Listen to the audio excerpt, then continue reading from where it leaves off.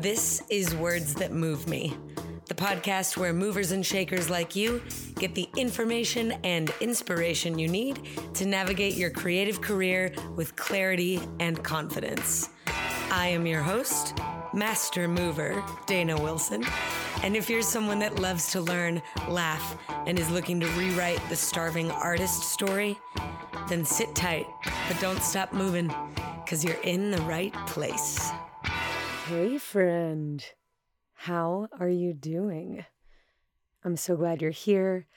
I'm so glad to be talking to you with my 6 weeks post-vocal cord surgery voice. I'm learning so much about breath and pitch and modulation and in general not misusing my voice. And I'm excited to be practicing with you here today. I'm even more excited to share my conversation with this week's guest. But first, wins. This week, I am celebrating that I bought myself a record player. Yeah, vinyl. Let's go. I'm so excited about this. In my silent recovery, I spent a lot of time appreciating music and experiencing sound with great focus, tremendous focus. So this desire for a record player didn't necessarily come from wanting the unique sound that a record player and vinyl records actually produce, but rather wanting to not lose focus every time I click through Spotify or iTunes on my devices. In general, I find that one click leads to 3 clicks, which all of a sudden becomes 30 minutes of standing at my machine, my laptop or my desktop, or hovering over my phone while I scrub and in general get distracted, when the goal was simply to listen to music. So now, with my record player, I drop the needle. I drop into what I'm hearing. I drop into my body. The end. Hands off. Ears on. Body glides into the zone.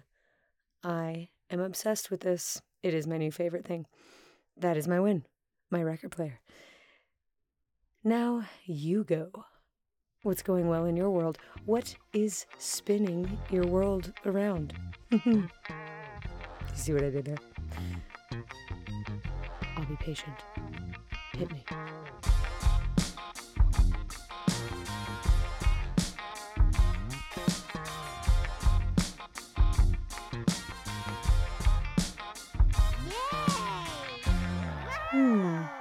Congratulations.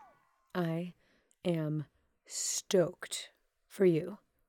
Keep winning. Keep spinning. And then find yourself some stillness, because today's guest is both a riot and a rock, which I guess makes her a rock star, maybe? I would call her a rock star. Yes, she is solid, she is fluid, and in this episode, she shares some golden insights that I think will help you to unlock a humanity in your art. We discuss subtlety, we discuss silence, and the guiding principles that have led her through a most incredible career that just keeps going and going and going and going and getting more interesting and getting more awesome. I will stop there and I will start introducing you to the lovely Reshma Gajjar. Oh, And that reminds me, make sure you listen to the very end of this interview, because her name is, well, actually, I'll just let you wait and find out for yourself. Enjoy this conversation with Reshma Gajjar. Holy smokes. Reshma, my friend, welcome to the podcast. Hi. Hi. Oh my God. I get to hear your voice. This is it's such an honor to hear your new voice, be one of the first. You are the first podcast interview to interact with the new voice. Yes.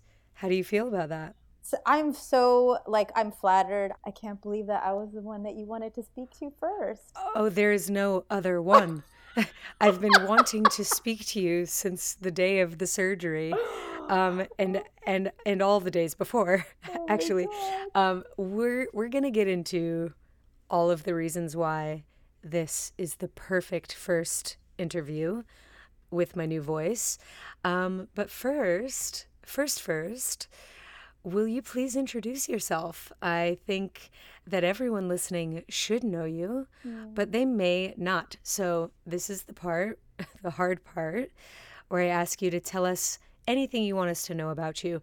That could be bullets off the resume. It could be your favorite color. But I'll let you drive. What you got, Reshma? Okay. I am a first-generation American. I am of South Asian Indian descent, born from two immigrant cute parents.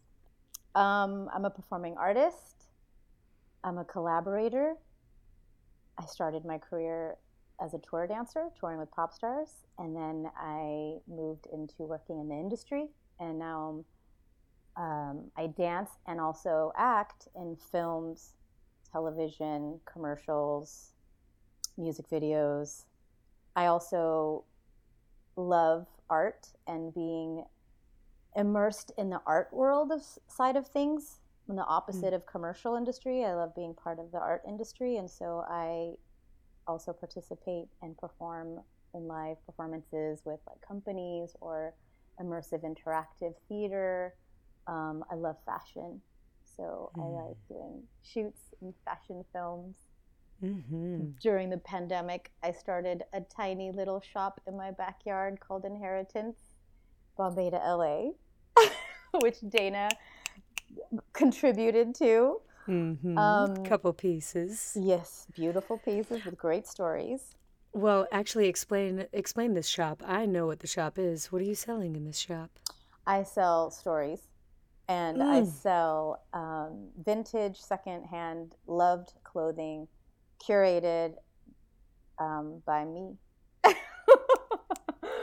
Yep. I'm a meditator. I'm a fan of old people. I'm a Muppet, and I'm currently also officially a filmmaker. I am celebrating you so big and so hard. All of those elements of you are some of my favorite elements to find in humans, and I think you embody them all in a beautiful ratio. Do you know what I did today? What? I watched the opening scene of La La Land. What? Was that coincidental or? No, that was deliberate. I was preparing. Oh. Good. I'm a big fan of you, and if you do not know Reshma, you actually do, because you've seen La La Land, guaranteed, if you're listening to this podcast. And Reshma's the introduction. She's the introduction to the introduction of the highway scene that we call Traffic, Another Day of Sun. And I watched it this morning and I cried because, number one, not all, but so many of my favorite people I had honestly sort of forgotten. You set it off so beautifully, so naturally. And I feel summer heat when I look at you do that performance, but I also feel really cool. I'm like, I'm with the cool girl. I am going to be fine. But then you're joined by Hunter, Oh, don't and even then get you're me joined by started. Demo, and then we're Don't, joined by don't, Jillian. oh, don't Mike even. Riccio comes out. Liz Oh Imperio my comes God. out. I mean, Nathan Prevost, Epic. who Mecca, was just my on-camera Syndra, husband, Mecca, Syndra, Dom Chatawong. Stephanie. Oh my Oh God. my God, This list is long. this list is long, and the shot was also long. The shoot was long. All of it was long, and this is brilliant. I could talk about La La Land for a long time. I'm not going to, but I am going to talk about how grateful I am to have shared professional space with you. La La Land was the first time, I think, that we worked together. Mm-hmm. Also, Hosier's Work Song, choreographed by Mm-hmm. Jillian Myers. That's right. And don't you dare forget that Kenzo short film, I will never forget. choreographed by Megan Lawson, and looks were so On on point. point. I will Obsession. 100% be sharing some photos. But that's absolutely the tip of the iceberg in terms of your work. You mentioned you toured for pop stars, including Madonna. You are in a few of my favorite movie musical dance scenes, 500 Days of Summer, which I also watched recently, American Beauty. Oh my God. Oh my God. Oh You're taking my me back. actual God. So, all that to say, you have a career that I think anyone, but especially my listeners, would envy. And this is a podcast about navigating creative careers. So, Totally. will you start us off, or continue us off, I should Mm-hmm. say, by sharing some of maybe the guiding principles that have helped you make your moves, the ideas, the lessons that have helped you navigate your career? So I found that in my career, the thing that I knew that was really important to me is that I wanted, well, one, I wanted to work, right? And in the beginning, it was really challenging for me to work. It was very challenging because I can only assume it was how I looked, and I don't think that the industry was fully receiving people of color of my ethnicity, and our stories weren't being told, so we weren't part of the narrative. And even though dance jobs can be diverse, I was like the most ethnic and maybe a little too exotic. So there was a long period of time where when I came to LA and started auditioning, that I found challenged. I was very challenged in working, and one of the first things that I realized was I was defining my success on work. And that was the first thing that I realized. I was like, oh, this is a recipe for suffering and disaster. So I, after having a moment where I like quit and moved to India and gave everything up to do social work and give back, because I was like, wow, this job, this career path is so, it's all about the self, and I'm like, I can't do that. I have to do something outside of myself and like let go of all of these things that were like causing me to, one, not like the craft that I had trained my whole life doing, because the business aspect was getting in the way, the not working part. And so I like totally let it go. I gave it up. And in that process, that whole journey, I realized that I needed to define my make my own definitions of success. I had to make my own definitions of success. So to me, that meant that I am a performer. I am all the things that I am if I'm doing that thing. So it doesn't matter if I'm working and making money doing it. I can work at a coffee shop. It's fine, as long as I am in class every day, working on the craft, loving this thing that I love so much to do. And so that was the first thing that I did. And when I let it go and went back to the basics, I think that's when things really shifted around me too. And I think that also was something that showed up, was timing. That as much as you can like really work towards something, and I am a hard worker, I really believe in being a hard worker. there's a level of professionalism that I really believe in, and being hardworking is one that like I really abide by. But that can get exhausting sometimes, and then you can question like doing all this hard work and like nothing's coming out of it. And like what I found is the work is never lost. There's just this really magical thing called timing that like lines up, and you don't have control over that. And so there's like, that doesn't mean you don't work hard. You still put in the hard work, but you let it go and you allow for the timing to happen, which is what happened. As soon as I defined my success, I changed my outlook. It happened to be, I didn't do this, but the world was also shifting in a way, and it all kind of lined up. And then I started working. Like suddenly, like Madonna was like one of the first people who like hired me. I mean, there were others who hired me before that, but big job because of my ethnicity. And like it was this whole like this interesting thing where I've been faced with my ethnicity being helping me and also hurting me, and finding who I am in all of that. Another really, really big thing for me has always been showing up. And I think showing up has spread out in what that means.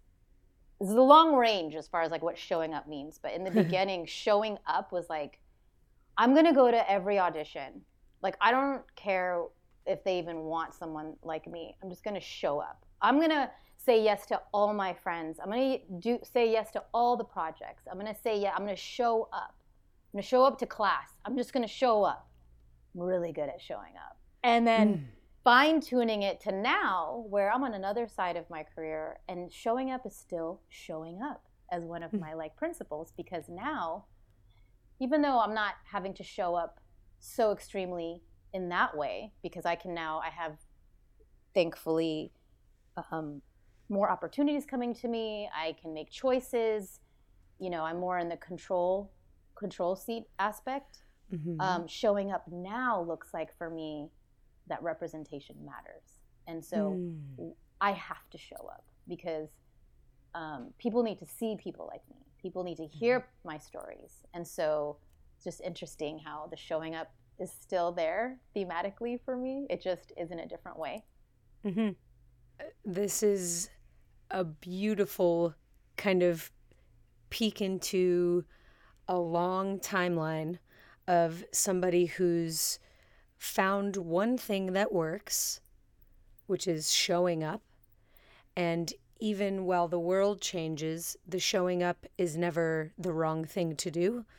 The showing up is the right thing to do, and the way the world shows up will change.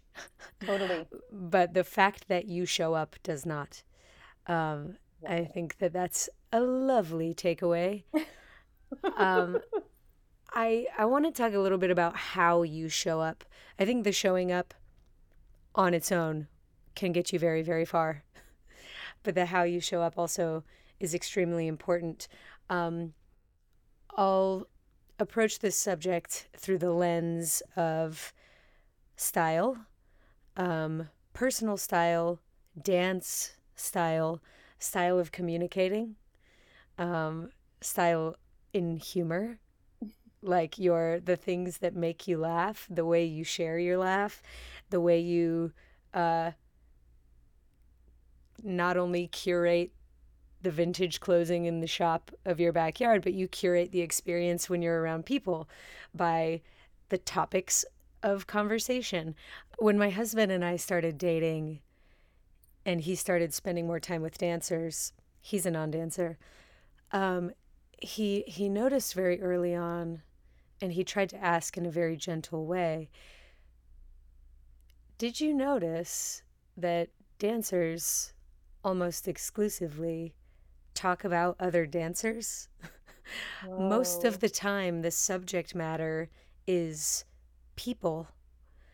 And that makes sense to me because people are our material. We are the medium that we work in is bodies in space and time. But I noticed when you and I started like socializing that very rarely were we talking about people. We talked about our experience of the world, our feelings, emotional arcs, things that we're interested in, not people that we're interested in. And ever, ever since the beginning of our friendship, when I look back at conversations with you, I can't name one where we were like talking about the people. So I think that your style, and this is, okay, I promise I'm gonna make a point. I think that your style is equally human. Like, I can tell that you're interested in humanity, very human things. But also, you must know this, you are a magical being. Oh. You are whimsical and like ethereal and this kind of magical thing. So what I noticed about the opening land of La La scene,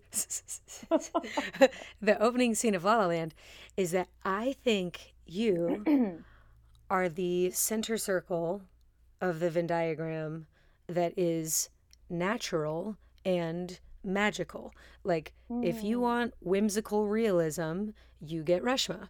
If you want somebody who is like, yeah, natural and whimsical in equal parts, I think you do that very well. Is that how you would explain yourself? Is that how you would explain your style? Whoa. Well, first, I just want you to know that there is a Post-it literally on my table that says "You are a magical creature." But in That tracks. Yeah. in parentheses, it says "Your mind just gets in the way." Human mind. And that I mind. wrote that down because someone told me that, and I didn't believe them. I'm like, I'm not a magical creature, and she's like, I love that you're telling me this right now. I had to write it down on a Post-it note, and that person told me, your mind just gets in the way. That's it. Like, if you move your mind, you will see that you're a magical creature. Anyway, sorry, just to let you know that's a word. Okay, I'll take that. That brings up a secondary question, which is, how do you move your mind? What does that look like for you? You know what? I'm struggling with that. I'm struggling with finding out. Let's be real. Yeah, no, moving the mind, it's like it's a muscle. And so that's why the Post-it's here. Because someone told me that my mind is getting in the way, and I don't disagree. And I think it's a muscle that I have to remind myself, right, I'm a magical creature. That's cute. I see what you did there. Yeah. Okay. So okay, back to the original question. Right, style. Now, the style in which you dance, how would you explain it? You really explained it so nicely. I definitely feel like it's grounded in reality, but there is a level of lightness to it at the same time. And I feel like I think the style that I really like is grounded in humanity, but also is telling a story. So like there's intention, and that is actually what moves me. Is when I watch, is what I like, is what I want to emulate, right? And I've seen many performers, dancers and actors, we all have, and there are incredible technicians out there who are, to me, are like Olympic athletes or, superheroes. And then there are performers who like move you, right? And they move you not with their head like down, like get their leg kicking their head, or the technicality like that is, like I said, Olympic athlete moving me. But someone who moves my emotions, like moving my emotions versus moving me into awe, right? A superhero will move me into awe, but like a performer that moves me to my emotion and feel something and connect is the kind of performer and style I want. And so I always try to remind myself of that when I'm moving, that what's the intention? Who am I in this? Like, and so it is really grounded in humanity, because I want to relate and I want to connect, and I want people to feel connected. and that they're not alone, or all the things. I want to be that connector, and I think that all kind of came from when I was younger. My sister told me I was really intimidating, and it hurt my feelings. And so it became your life's work to be really creepy, the most connective, approachable. Yes, and that's exactly the turning point. I never forgot that. She was like, "Oh, the reason why boys don't talk to you, or like, it's, or just, people are just really intimidated by you." And wow. I immediately felt frustrated by that, because I'm like, I don't know what I'm doing. I'm just being myself. And like, what am I doing that's intimidating? Like, I don't want to push anyone away. And in that moment, I was so young. Like, it led the trajectory of my personality, because that is when the Muppet was born.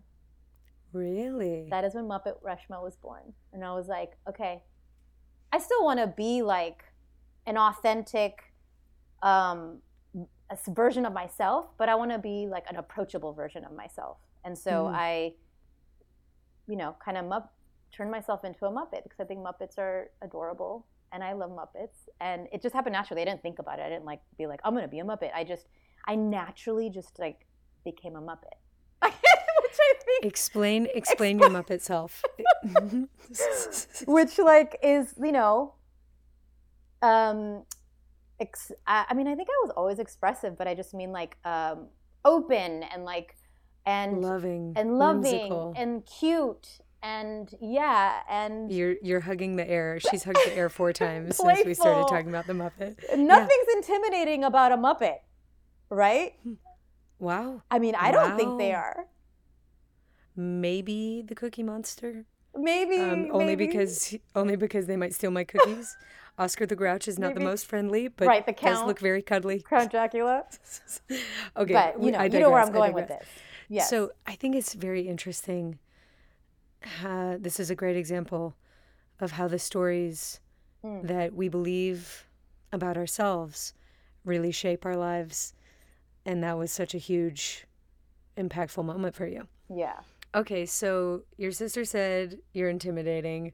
You created a Muppet version of yourself who champions love, embraces otherness and humanness and all the people, so that never could you be feeling that you are excluding anyone. Totally. So interesting. Yeah, when I watch you dance, it does feel very inviting and inclusive. I think, when you talk about the people who really move you, to me, when I watch a performer that makes me want to do what they are doing versus makes me want to sit down and behold what they are doing, that is like, that's the mark of a magician to me, of a magical performer. I agree. I agree. That is exactly right. Because I will watch a ballerina, right? And I will be awestruck. But I will want to stay in my seat and watch them. Right. Yes. I don't want to do that. Applauding with my jaw on the floor, but yes. Yeah, jaw on the floor. Mad respect. Like I said, Olympic athlete, superhero person. But I don't want to jump on the stage and do that. But yeah, people who do that to me, where I'm like, I want to be in that. I want to do that. I want to be in that next show. I want to work with that person. I want to. That is usually someone who's moving me from a different place than technicalities and, steps and skill, high skill level. It's something beyond that. It's subtle sometimes. Sometimes you don't even. It's not like this. It's not theatrical. It's something super subtle. Yo, let's talk about subtlety. Something that I've noticed lacking in the upcoming generation, the art of subtlety. And sometimes I mean with face, sometimes I mean with hands or wrists, sometimes I mean with the whole body.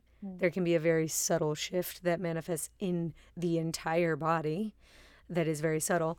And I've been working lately on several projects that call for real people dancing or real person range of motion dancing, or real people slightly elevated to be dancing. And it's difficult for a lot of the younger generation to achieve. Very difficult. I think the most readily accessible example, I will call back La La Land, you in the car in the opening scene. Mm-hmm. You have very specific choreography to unbuckle your seatbelt. You have very specific choreography with the sunglasses. There are counts. You must be a professional dancer, but you must not dance those things, or before the movie even starts, we will have been taken out. You establish the tone of the film with that subtlety. How did you learn how to do that? And do you have any tips for people to do that? I think if I could, it would be stop taking dance class immediately and go outside and watch people in the world, or take an acting class and find out how much you actually dance all the time. Yeah. To portray a normal person who is moved to be dancing is a completely different skill set than to be a performing dancer. Yeah, it is a skill set that is being asked for more and more, and has been for the last, like, I don't know, 10 years. I feel like that I've been seeing that a lot. But it's interesting because, like, what you said was you have to be a dancer to do that job. People can't not they want normal real people, but normal real people cannot hit a mark. I mean, no offense, I mean, maybe they can. But with the training, we are trained to hit marks, consistency, counts, and all of those things mattered. I mean, they matter, and time is money. And when you're on set and you have to hit the mark, and everybody else is allowed to make mistakes, but except for you as the performer, everyone else, camera can make mistakes and everyone's okay. Everyone else, but the dancer or the actor, like, needs to kill it in every take. Like, and they have to hit their mark. And, depending on, you want to be the last reason why they need to do the take again, and you have to be the consistent one. Do you attribute your strength in subtlety to being acting training? And what acting training do you actually have? I have a gap in my knowledge of you in this area. I know you were an Edge Scholarship kid. That's right. But what supplemental training do you have outside of that? So actually, what's really interesting is I took theater arts in college, and I thought there was a moment in time where I really was considering acting at the beginning. And I took an acting course in college, and it was really traumatizing. And I thought, oh wait, this feels really toxic. I don't know if acting is for me, actually. If this is what acting is, I don't want to do this. I'm very protective of my, like, health, mentally and physically, which is why, as a dancer, longevity was really important to me. And I was, like, not trying to, like, do things that I felt would harm my body. I was very smart about, like, okay, I'm going to be, know how to look like I am full out bleeding on the dance floor, but also holding a space or an energy for my body to know when to really disperse the energy and when to bring it. And that, I think, comes with time and experience, learning when you really need to bring it and kill it, and when you're really just killing yourself, and that just only harms you. And then your longevity of your career is not so long, because now your knees are shot and no one else cares about your body except for you. And you have to be the advocate for your body. I don't care about what anybody says, but if I don't want to jump on the trampoline in heels, I'm not jumping on the trampoline in heels. Someone else wants to figure that out, skeleton crew that out, go for it. But to go back to the subtleties of being a person who is asked to be pedestrian, that scene was definitely, like, riding the line of being a performer and a human at the same time. And they really wanted the human aspect. And what I do is I literally have to take the dancer out of me. It's like I remove that identity out of me, and just focus on who I am in all of it. And so I know that sounds simpler than it is, because it's not that simple. It is really hard I for think dancers. everyone listening is like, right, but Right. how? How do dancers take the dancer out of them? Well, for a long time, I only identified as a dancer. And so therefore, everything I do, the way I sit, the way I walk, the way I dress, a dancer. But I'm like, okay, no. Let me expand my identity a little bit more. Who else am I? What else am I? I'm not just a dancer. I had to expand my identity. And so by doing that internal work, it kind of started to move on the outside of me. When I started to find out other parts of me, I was able to take it out of my body. It was like an energetic thing. And so the other identity started to take over. So I don't walk and dress and do anything that says, screams if I'm walking down the street, she's a dancer, right?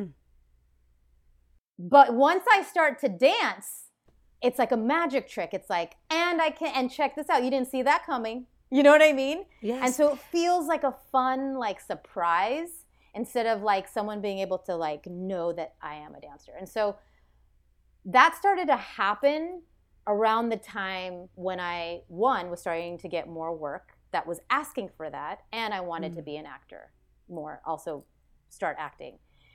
All those things kind of started happening at the same time. And yeah, I don't know if that really answers the question. As far as acting training, I found an acting method called the Barrow Group that teaches out of New York, but because of the pandemic, it was all on Zoom. And so the silver lining of being during quarantine, they started teaching online, and I was able to start taking those courses. I've been training the Barrow Group method, which is basically like a way that empowers the actor with tools to be their most authentic self in these moments. And so it's more about script analysis than it is about character analysis, because it's just us in these situations, right? And we all can relate to any of these situations that we're given in scripts. I really love being empowered with the tools. Yeah, and it's not about the teacher or the teaching or anything like that. It's all about the tools. They like literally give you a tool belt, and then you can pull from it what you need in the moment. Don't tell me they literally give me a tool belt, because I will sign up. I love a tool belt. I love a utility. I have a utility vest that I wear when I clean my house. It's actually like a tactical vest. It was a gift from my brother-in-law. It says chef on it. It's meant to be a joke. Like, no, you don't the get chef a real wears this tool vest. belt, but yeah, I wish. That'd be amazing. But it's powerful enough to think of it as such. Yes, and what I also loved about it is that it's so clean. Like, it's so squeaky clean, this method. There's nothing that feels unhealthy about it. Like, I go back to me being like, I'm very protective of my health. Yeah, it's never about what's good and what's bad, what we liked or what we didn't like. It's what's different. That's what we're talking about. Do the same scene twice, and let's talk about what's different, not what's good, what's bad. I love what's different versus what's right or what's wrong. Yeah. It leaves so much more room. Because art is so, like, everyone has their own opinion about. Some people It's subjective. It's subjective, in yes. every single way. And so perhaps the ways in which we learn it are as well. But tools that help things to be clean in a world that can get very muddied with all the different techniques and rights and wrongs and do's and don'ts and absolutes. Really nice to have something that works. My favorite acting teacher in LA, his name is Gary Imhoff. I shout him out all the time. Says that technique is whatever works. And I love that. I love that. So many different things that work. I want to circle back really quick. Something that you said rang so true. When you talk about being a magician, I remember having learned in my stint as a magician's assistant. I was never a magician's assistant. I would love to be a magician. But you can see it. I assisted Wade Robson on Chris Angel's Believe show. So I was around magic. Yes, I love And magic. very much loved The Illusionist and The Prestige. Do you remember those films? Of I think they course. both came out the same year. Anyways, you probably know where this is going, but there are 3 parts of a magic act. I'll call it an act. I hope I get this right. The Pledge, the Turn, and then the Prestige. And the Pledge is where you show something normal. And I think that's the part that dancers miss, and that's the part you do so well. You present like a normal person. That's right. And then the Pledge is, but watch me turn it into something else. And then the Prestige usually is, it goes back to normal. Or it shows up somewhere else. So cool. Again, the opening scene of La La Land, it's like, not only do we all go back to normal, but you see all of LA something else, and then you find out it's winter. Like there is a punchline at the end, but I think you're right in that by expanding our identities, we stand to gain more turn and more prestige than starting off as what we're saying we're going to turn ourselves into. That's right. So starting from this most human place somehow makes the dancing, the turn, and the prestige more magical. And also more connecting to others. Because then they see themselves in you. And then they're like, oh, I connect with that. I relate to that. And then also, I don't know, there's a level of believability that they could also be that, or do that. Or, which is great. Yeah. Yeah, we want people to believe in can do. Yeah. Versus sit and watch me do. Yeah. By we I mean you and I. I think we relate on that. I don't mean to speak for the entire collective of dancers in the world, but it's something I feel kindred with you on that. Okay, let me be very real. This is the mark of a master, because when you're watching La La Land, that can look really simple. Totally. Real girl, real car, real sunglasses, real Batma. But y'all, those aren't real cars. Those are prop cars reinforced with 2x4s. Those aren't your sunglasses. No. That's not your dress. There's a massive camera 3 inches from your face. It can be hard to remove the dancer and just be a human when all of the visual stimuli, the audible stimuli are telling you that you're a freaking dancer. Yes. And let me tell you, the why I love being a dancer first always is because there are things that being a dancer trained me to be that will advance me in all aspects of my life that have nothing to do with dance, that benefit me. And will forever be grateful to being a dancer because it is the ultimate superhero power. And one of those things is being a major multitasker in the moment. And that, by the way, that car, the door was jammed, the seatbelt was jammed. I had to figure out, I was having voices and three different voices telling me different things. Were you wearing earwigs or? No, I had I had something in my, there was a mic in the car, but also, they ended up using different audio, but they had a mic in the car, and then I had a musical director, a director, and the choreographer telling me 3 different things. And then I had to, the Batma had to be at a very specific angle. It could have had to be at a very specific height, not too, it was a very specific angle. I had to hit that mark exactly with my hands, exactly. He wanted it very specific. And then the glasses, didn't totally fit. And then I had to throw them into the window without looking at the window, with the window open. And they had to land in a certain place and hit the mark. And then remember all the lines. And then also find my human in all of it. There was a lot. And then you had to have pulled that off. And then every single person down the line since then had to also nail had to do that. And we had to do that all in one things. Y'all, please go watch. It's just truly, I cried watching it this morning because I remembered all of those things.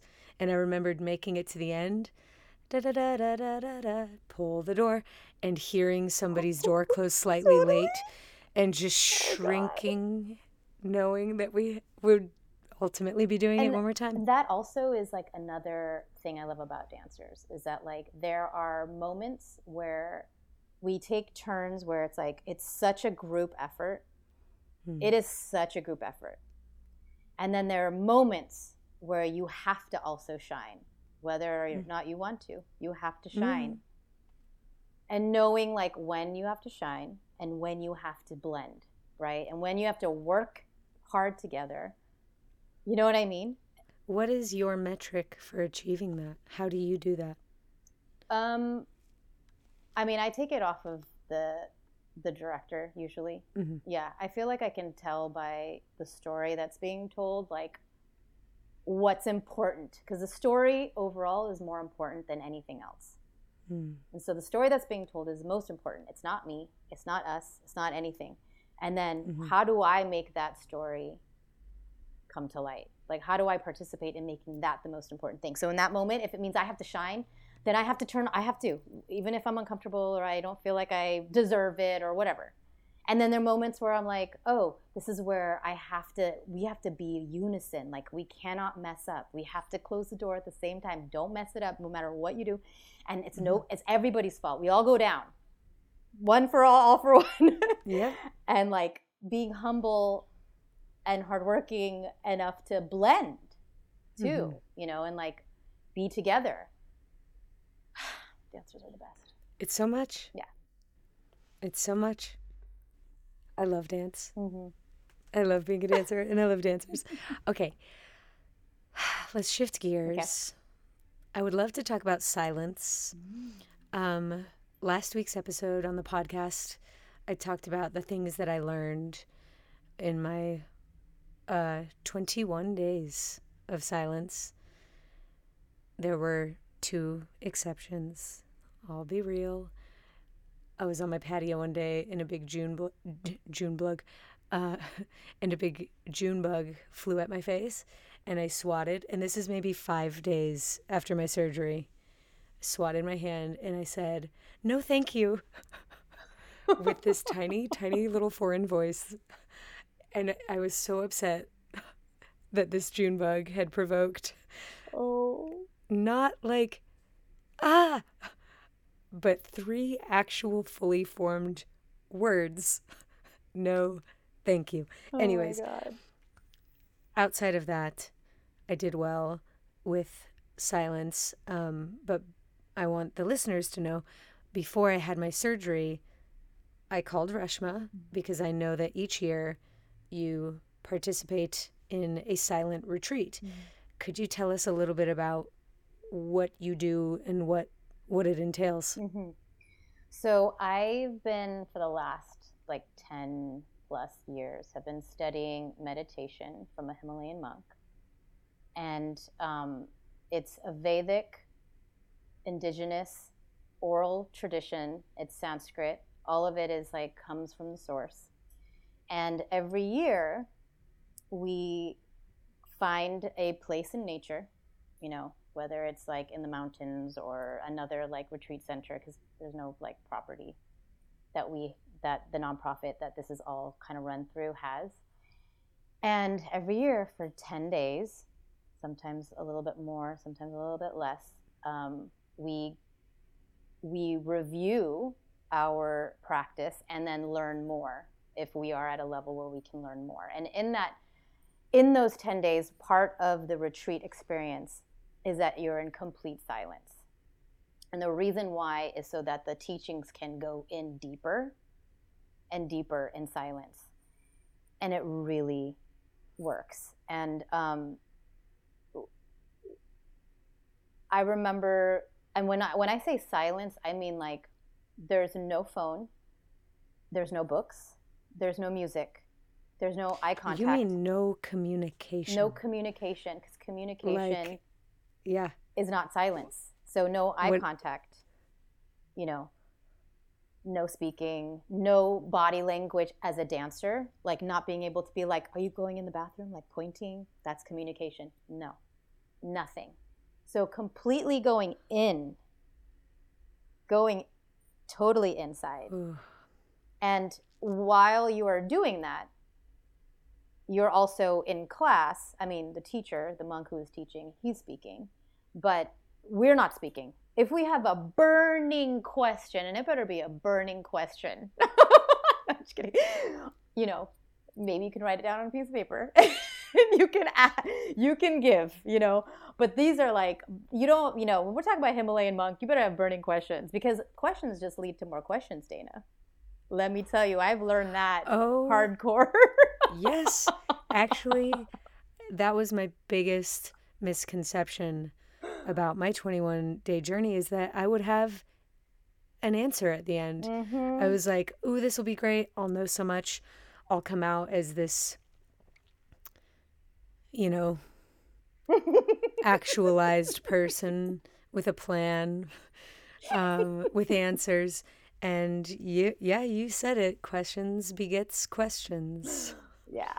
And what's beautiful is the more you meditate, you learn discernment. And then the discernment allows you to answer your own questions. And so this is a long process. Meditation just doesn't happen overnight. This is like lifetimes. Like, I'm not going to master this. I suck at it, okay, to be honest. Like, I've been doing it for years. And I'm not trying to put a judgment on it, so I take that back. There's no sucking at anything. It's just, again, here I showing up. It's coming back again. Yeah. With meditation, because there's so much for me. It's so subtle. And with my craft, it's not subtle, right? Except for when we talk about the dance acting, like taking the dancer out, those types of things where the subtlety comes in. The scale of perceptible performance versus like the work. That's right. The work is not subtle. You are working so hard. That's right. And in meditation, it's all about subtlety. You could feel a little bit like nothing's happening, right? Because it's so subtle. And I had to really work hard on, again, defining my success, right? These themes keep showing up. It's not about a successful meditation that day. It's about, there's no such thing anyways. It's never going to be, the goal is for you to consistently find it every day, right? But for me, it's always about showing up. So if I show up every day and I sit down. Now, if I'm sitting for 5 minutes or an hour, that is, I can only show up and then see what happens. And I'm not going to put a judgment on it, but I'm going to always show up for myself, because for me, meditation was like me marrying myself. It was like my first marriage. It was like, why am I such a bad wife to myself? I don't show up for myself. I can't even sit with myself for like 2 seconds. Like, what kind of partner am I? What kind of partner am I to me? And so meditation became my first marriage to me, being a good wife to myself. And so I show up every day, no judgment. What happens, happens. Thank you. I remember when first I came to you, I was expecting to leave with tips, like how to make it easy, how to get the most out of it.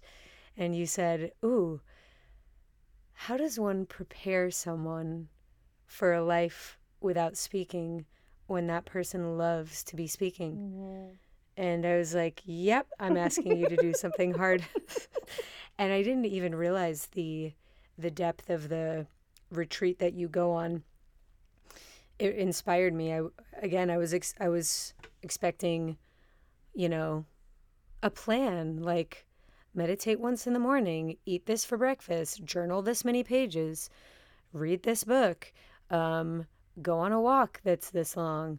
I really had this urge to calendar and schedule my days, and our conversation really inspired me to take it one degree further, to disengage from more, to engage more with myself. So I stopped social media. I only checked my email twice a day. I deliberately did not try to communicate. My mom was going to come be with me post operation, and I love her more than anything in the world, and actually asked her, I think it would be better if you don't. I will try to communicate with you. And the thought of trying to talk for 21 days versus allowing silence for 21 days, that was a no-brainer. I was like, I would like to allow this to happen. And I am glad that I did. I am very curious. And if you send me some information about your retreat or your type of retreat, I'll 100% seek that out during a non post operation time of my life. And maybe listeners would too. But one of the things I wanted to ask you a little bit more about that you mentioned that day that we talked. Okay, so two things from that conversation that I wanted to bring up and allow you to share or expound on or not. You said that when you can't talk to anybody, you get louder to yourself. I definitely experienced that. I would encourage all of the artists listening to engage in vocal rest or a vow of silence if you are feeling out of touch with your voice, your values, your taste, your sense of direction. It really gets turned up when you turn other things down. So would love for you to talk more about that if you want to. But also you mentioned something called the law of nature, this notion that no itch will last forever. If you find yourself sitting in meditation and something's bothering you and you really want to tend to it, if you don't, it will go away. But if you do, you've broken your what is it that's been broken? Watch me try to explain this thing I know nothing about. Could you talk about the law of nature? It's that thing that like this too shall pass, and like sitting. I mean, there are meditations that are training you to literally burn, and sitting in your pain and watching it.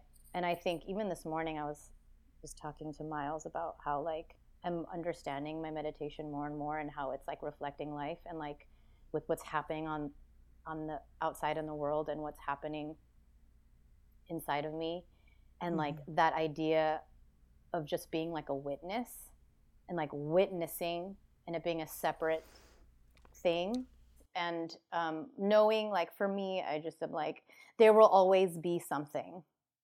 If it's not that my leg hurts, or that like, oh, I have to like, write that email, or, whatever else is distracting me physically or emotionally, there will always be something. And so if there will always be something, I can't stop that. But what I can do is like right now take a second to just not worry about that, and just be the witness of like, okay, my leg is burning, but it will pass, and it won't hurt in like 2 seconds. Just watch the pain. It sounds really, it's not easy at all. I know what I'm saying feels like, I mean, it's not easy, but you can do it. It takes practice. Like, it's like I said, like meditation is so hard, but it's also not hard. It's literally just a muscle that you just keep showing up to exercise, and turning, almost disengaging and turning off. The exercise of like taking things away and like, and going in. And as far as the you mentioned the first thing, which was, yes, when you get quiet and you go into silence, your voice gets louder inside, and that's for better and worse. And so the things that are coming up that are loud can be things that like you've like put aside and you don't want to look at anymore, or also things that are like screaming the truth of you. So like what you said, like if you are lost or you need direction or anything like that, going silence means both of those things are going to come. like Mm-hmm. all the stuff that you maybe have been avoiding, but also Mm-hmm. the things that you are looking and searching for. But all of those things are the truth. Mm-hmm. And so if you're trying to find the truth, yes, some of the truth is ugly and hard. And so you have to be prepared to face it. But then the reward is you're also getting the things that you wanted, which is direction and knowing who you truly are. And so they both And are. being a partner to yourself. And being a part, yeah, exactly. And, it's totally, absolutely to me, worth it to deal with the loudness. And I think that's also maybe sort of what I think you mentioned at the top of this, what you're experiencing coming out of your silence, that like you have to choose. There's a level of choice and control over like how much you want to exercise your voice. And that to me feels like how I feel when I come out of silence, that like I don't want to speak unless it's value adding. Like there's a lot of noise. There's a lot of noise out there. There's so much noise. And so let me just speak what adds value. That's it. Value adding. This is you curating the space. Yeah, deciding, editing first. Yeah. My husband also taught me, he more or less put me through art school and introduced me to the notion of gesture, like gesture drawing, but also gestures like in a painting, a stroke, a splatter, and there being no neutral gestures. And I think the same is true in dance, or at least I try to create from that place. It's intense.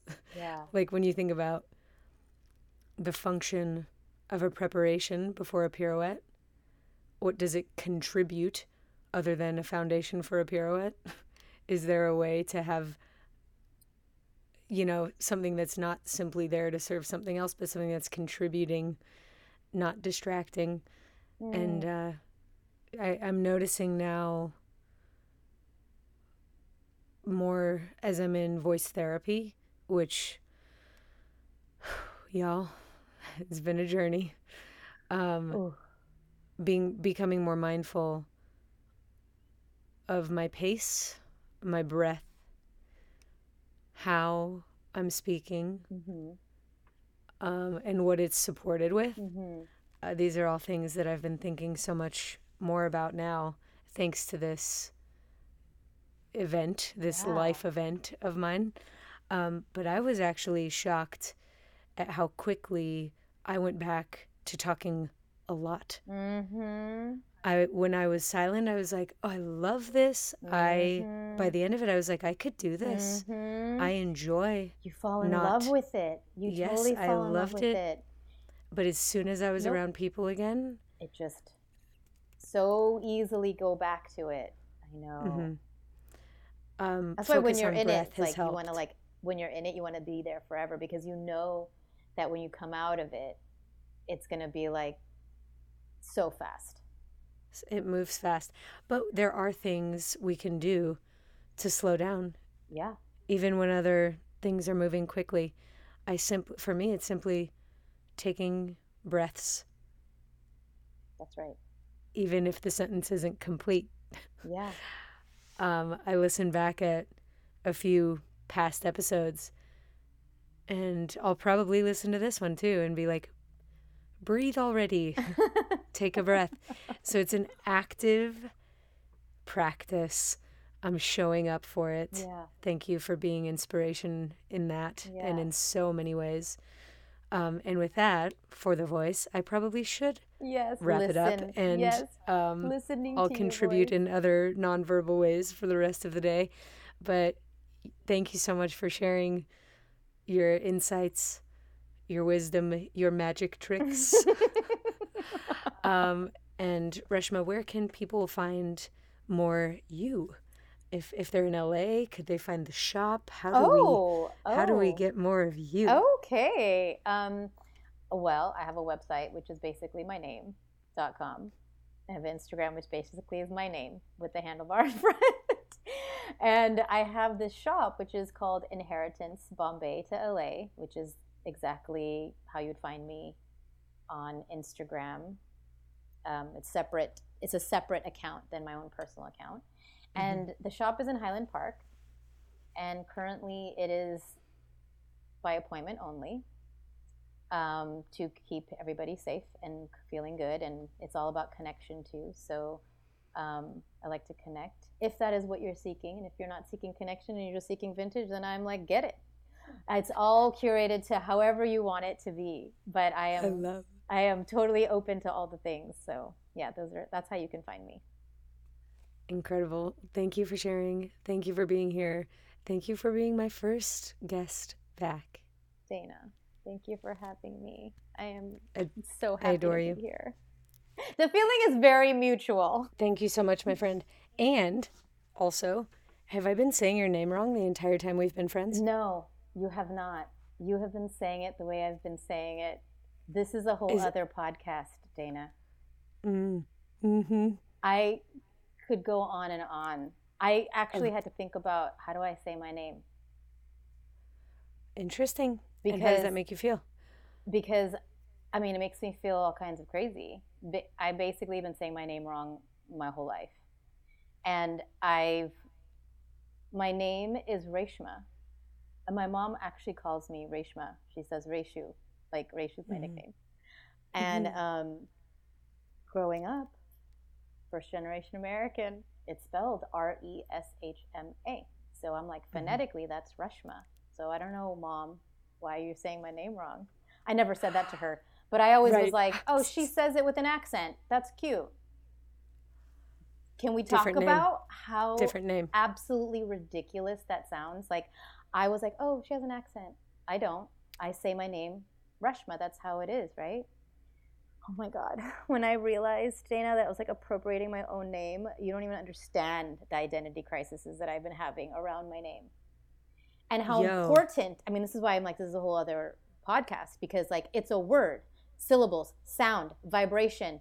It is the name, everything has reason for its existence. And Reshma is actually the way that it's technically supposed to be said, but because I've always said Reshma, not thinking like, oh, I wasn't like, it wasn't coming from a place of embarrassment about my culture or my heritage. It was just, that's just how you would say that in a Reshma. Like, it was coming from that place. And then I don't know why I had a disconnect with the way my culture and my family were saying my name. Maybe I chose, I also, after a certain point, I was like, I just liked the way it sounded. It sounded like me. And everyone called me Reshma. And then it like kept reflecting back to me. And it felt like me. And then when I had the moment where I was like, no, I'm the asshole in the situation. And now I have to choose. Do I choose the name that is correctly appropriate, like the appropriate pronunciation from my heritage and the way it's supposed to be said? Or do I choose the name that, they both hit me in a different place in my heart, but they both are my name. Like, Reshma is still like, I identify as Reshma, but Reshma is like what feels like also another part of my identity, like completely like a familial, like different place. And then Reshma is like my identity and like who I am in the world. And so this whole thing has been causing me all kinds of chaos. And I'm like, I don't know what I'm supposed to do. And so I've just kind of been like going with the flow with it and like kind of slowly introducing it. And what happened is the other day I did it like a year ago on Instagram. I was like, it's Reshma. I said it on like an Insta story. And I don't even know how many DMs I got. Like, I'm sorry, wait, your name's Reshma? Like, I tried to be subtle about it, but it's so not subtle that people heard it. They're like, your name's Reshma? I was like, oh my God. It's not something I can just sort of try and like introduce it into the world without an explanation. There needs to be an explanation because it sounds like a totally new name. We could have a party, a reintroduction. So I don't know, Dana. I'm trying to figure it out. But I know I have the right to choose. So I'm like, I can choose. Like, I even asked my mom, I'm like, do you, like, what should I? She's like, do you, boo? Like, whatever you want to do. That's like, a beautiful thing. And I'm like, okay, well, I'll just I'll just choose. Like when I feel like saying Reshma, I'll say Reshma. When I feel like saying Reshma, I'll say Reshma. There you go. You've found the third option. You don't have to be one or the other. You are actually both. I'm totally both. Well, my friend, what do you think? I think we will certainly be following up with Reshma in the very near future. What a gem. What a gift. What a rock star. I hope you enjoyed this one as much as I did, and I really do hope you go watch that opening scene from La La Land. Actually, watch the entire movie, but if you're really up for a challenge, maybe go try to recreate Reshma's performance from that opening scene. I think that you will find walking that line between natural and magical is much easier said than done. Certainly much easier talked about than danced. So, good luck with that. May the funk be with you. The subtle funk, the very funky funk. Go. Be gone. Get out there. Keep it funky. And I will talk to you soon. Bye. Me again. Wondering if you ever noticed that one more time almost never means one more time. Well, here on the podcast, one more thing actually means two more things. Number one thing, if you're digging the pod, if these words are moving you, please don't forget to download, subscribe, and leave a rating or review, because your words move me too. Number two thing, I make more than weekly podcasts, so please visit thedon'tlisten.com for links to free workshops and so much more. All right, that's it now, for real. Talk to you soon. Bye.